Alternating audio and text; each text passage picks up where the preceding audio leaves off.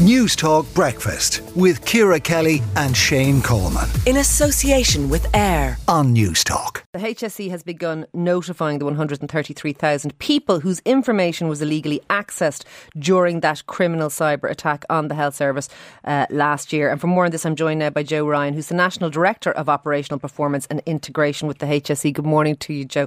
Good morning, Ciara. First of all, it's quite a while since we heard all about this. You know, I remember sitting many times opposite Paul Reid and discussing it, and so it's going back a while. Why are we only notifying people now? How has it taken this long? Well, thank you. And firstly, it's 113,000 that we're notifying now. There will be other notifications going out from other agencies affected, TUSLA and Children's Health Ireland.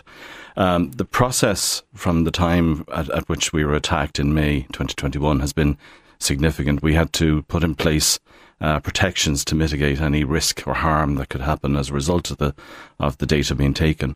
So we put in place the court order on the 20th of May, shortly after the attack. We were granted that court order by the High Court, and that has helped us to prevent the data being shared or published online. We put in place also a rigorous regime of monitoring the dark web and the internet generally, which again, we've kept that in place and we will be keeping that in place to ensure that this data is not being used by any criminal intent or nefariously in any way. The process then of when we got the data back from the guards in December of last year, you might recall that there was a press release relating to that. We actually got the data back, which is unusual. Once we got that, we had to go through the many, tens of thousands of documents to identify, was there personal information in there? What was the nature of that information? So are you saying it's taken this long because it's a huge undertaking and an enormous task? Undertaking. Okay, yeah. Fair. We didn't pay ransom, am I right on that? We didn't Correct. pay ransom to these criminals and with some justification why we wouldn't.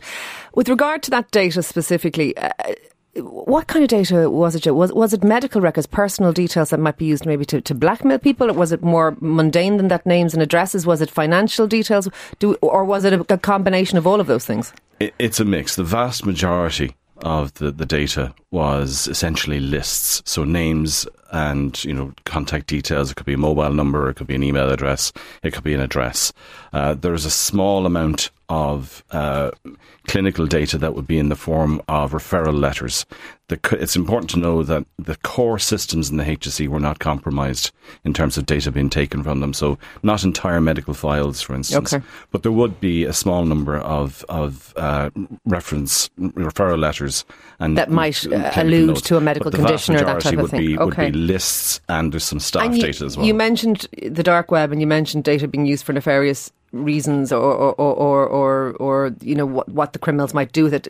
As far as we know, has none of this data been used to financially scam people or blackmail people or any of that stuff? Correct. We put in a very rigorous regime on that, and we've monitored it very closely, and there's no evidence at all in the now. So we've done quite well with this. We've had a massive leak, but we've contained it reasonably well. Yeah, in cooperation with the guards, have done an amazing job of locating the data, getting it back to us, which has been an unusual, as I say, feature. Just two more brief things. Was it all patient data or was it staff data too? So of the 113,000, there's just over 18,000 of those people would be staff. And the majority of those records would be kind of forms, HR forms and such, like when people are changing role or whatever, and some lists as well. There is a small number, there's 850 records that were travel expense records. Okay. And then lastly, obviously you're beginning this process of notifying people about this who have been affected. How will they be notified? Is it going to be emails? Is it going to be post? No, it's a letter going out to all 113,000 over the next number of weeks and months.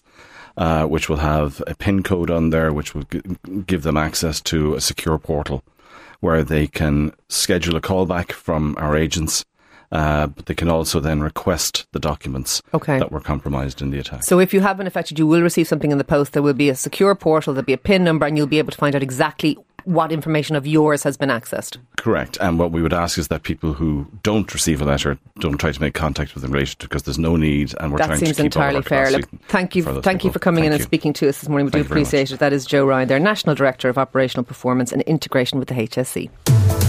News Talk Breakfast with Ciara Kelly and Shane Coleman. In association with AIR. Weekday mornings at 7 on News Talk.